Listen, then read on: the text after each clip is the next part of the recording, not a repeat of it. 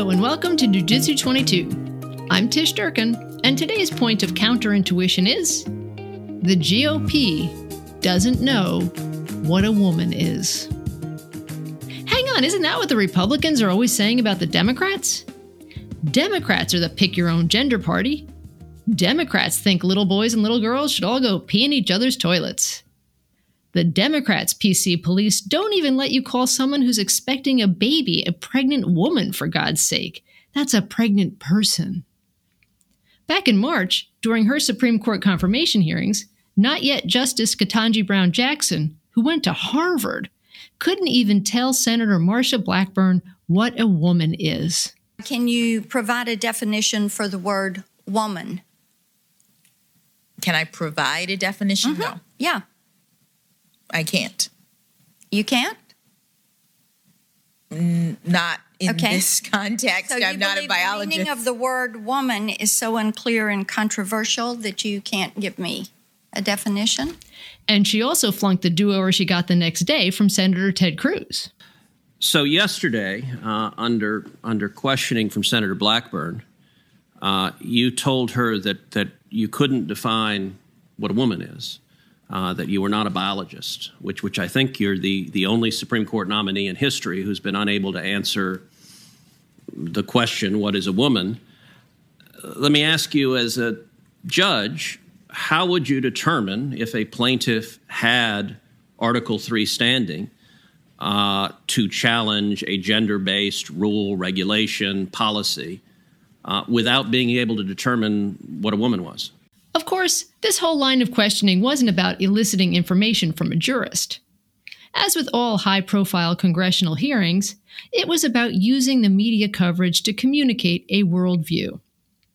And gender identity has become the GOP's favorite vehicle for pushing the idea that their worldview is normal, everyday, mainstream, common sense, and the Democrats' worldview is weird, out there, seedy, and sexualized, something the children really shouldn't get mixed up in. After all, Democrats don't just believe in rights for the L's, the G's, and the B's, rights with which they know Americans overwhelmingly agree up to and including the right to same-sex marriage. Democrats have also embraced the T's, the transgenders, who throw everything out of whack.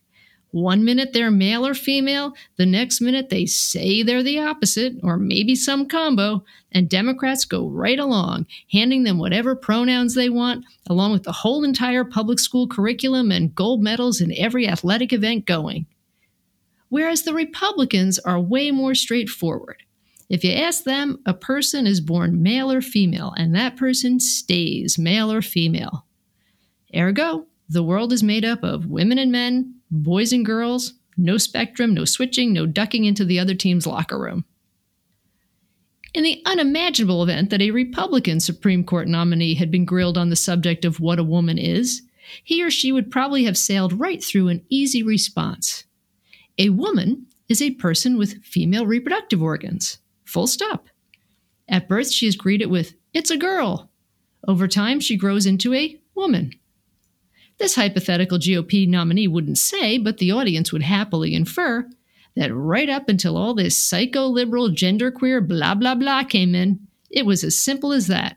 And if real Americans get their way, it will go right back to being as simple as that. Actually, though, it's complicated. The overturning of Roe v. Wade has exposed how complicated.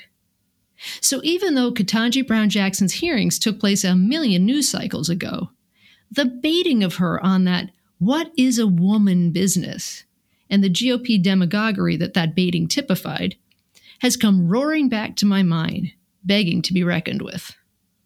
So let's reckon with it. And once we do, I think you might agree with me that even if the GOP got its way and the transgenderism itself totally disappeared from our politics and our culture and every PC public library shelf from Portland, Oregon to Portland, Maine, the Republican vision of what a woman is would be at serious odds with what many women consider themselves to be. If, as the GOP insists, the definition of womanhood is strictly biological, The only thing that separates the women from the girls is puberty. Menstruation, ovulation, the ability to become pregnant. Therefore, anyone who becomes pregnant is no longer a girl. She's a woman. This explains an awful lot about the dismissiveness that followed the denial with which the GOP greeted last summer's big post-Dobbs decision story about the 10-year-old rape victim who was obliged to leave Ohio to get an abortion.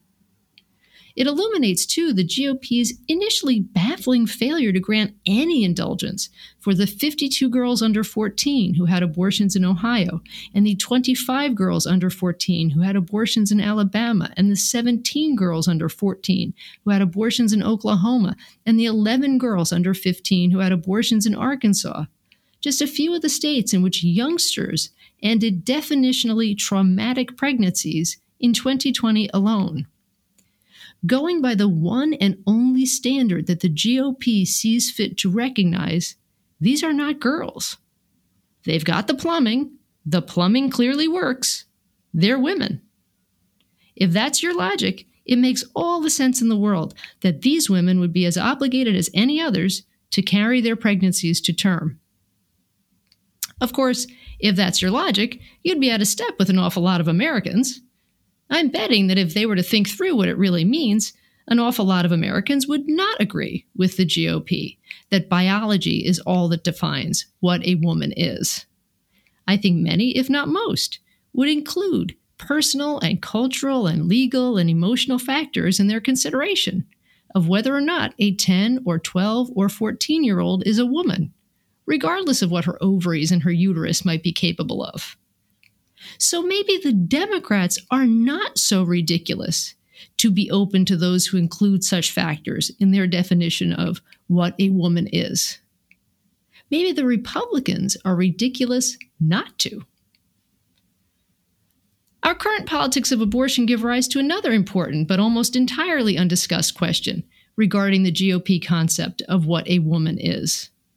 Here I don't mean the question of whether a woman is someone who has a right to do what she wants with her own body, because the GOP response to that will be that when it comes to abortion, a woman's actions affect not just herself, but her unborn child. Of course, that's the main personhood point of contention between pro and anti-choice forces, but for purposes of today's argument, I will leave that to one side. Because there's a whole other concept of womanhood that the Dobbs decision has brought to the fore, and that is the GOP concept of accountability in the event that a woman chooses to end her pregnancy in knowing defiance of whatever restrictions may have sprung up in her home state since the end of Roe. The anti-choice movement is split on this.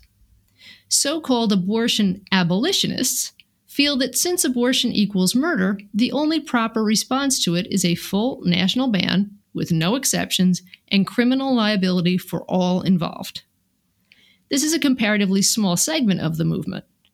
But the end of Roe has removed many of the practical legal arguments for anti-choice incrementalism, and thus strengthened the hand of anti-choice absolutism, which has in turn gathered steam in a number of state legislatures.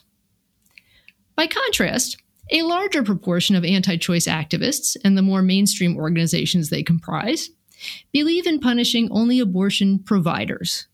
Last spring, a group of more than 70 such organizations signed on to a national right to life letter to state legislatures that said, "We state unequivocally that any measure to criminalize or punish women is not pro-life, and we stand firmly opposed to such efforts." Now, the first group, which consists overwhelmingly of men who use words like slaughter and heresy, looks and sounds a whole lot scarier. But while their position may be abhorrent, it is at least coherent. Abortion is murder. Women who have abortions have murdered their own children. They should face the consequences. The second group sounds much nicer. Their contention, to quote that National Right to Life letter, is that women are, quote, victims of abortion and require our compassion and support. Okay, that beats throwing women behind bars. But the don't punish the women, punish the provider scenario is troubling in a different way. That scenario is an adult female, 20, 25, 35, 40 years of age, finds herself unhappily pregnant. This person, who can drink and vote and get married and sign a lease and join the military and stand trial and do all kinds of other grown-up things, says to herself, I know that abortion is considered murder in my state and is therefore illegal, but I don't consider it murder. Or maybe I do, but I'm going to go ahead and have one anyway. And then she takes herself off to some kind of underground abortion provider who, at her explicit direction and with her full consent, performs this illegal procedure that, in the eyes of the GOP, constitutes the ending of a human life. But that same GOP holds that this woman bears no responsibility for the taking of that life. It's the clinic or the doctor who's at fault. What is the logic behind that? Is this woman assumed to be too stupid to know what an abortion is? Too hormonal or too emotional to understand what a law is and what it means to break it? Or is she just generally lacking in agency, sanity, or good sense? Of course, there was a time when all women were basically considered children or hysterics or naifs and therefore neither worthy of nor subject to equal treatment under the law. That time started drawing to a close late in the 19th century, and most people probably thought it had ended with quite a few years still left to go in the 20th. But lo and behold, in 2022, one of the two main GOP approaches to women who have abortions goes right back to that. And this is touted as the less disturbing, more reasonable approach of the two. So let's recap. For purposes of GOP thinking, a preteen or barely teen pregnant female is a woman, but a fully grown female adult who willingly chooses an illegal abortion is a child. And Republicans are going to ridicule Democrats about their bizarre notions as to what a woman is? Man, that is messed up. Thanks for listening. I hope you'll look for more Jiu-Jitsu 22. One more midterm mini will drop this Monday, full episodes on Thursday mornings.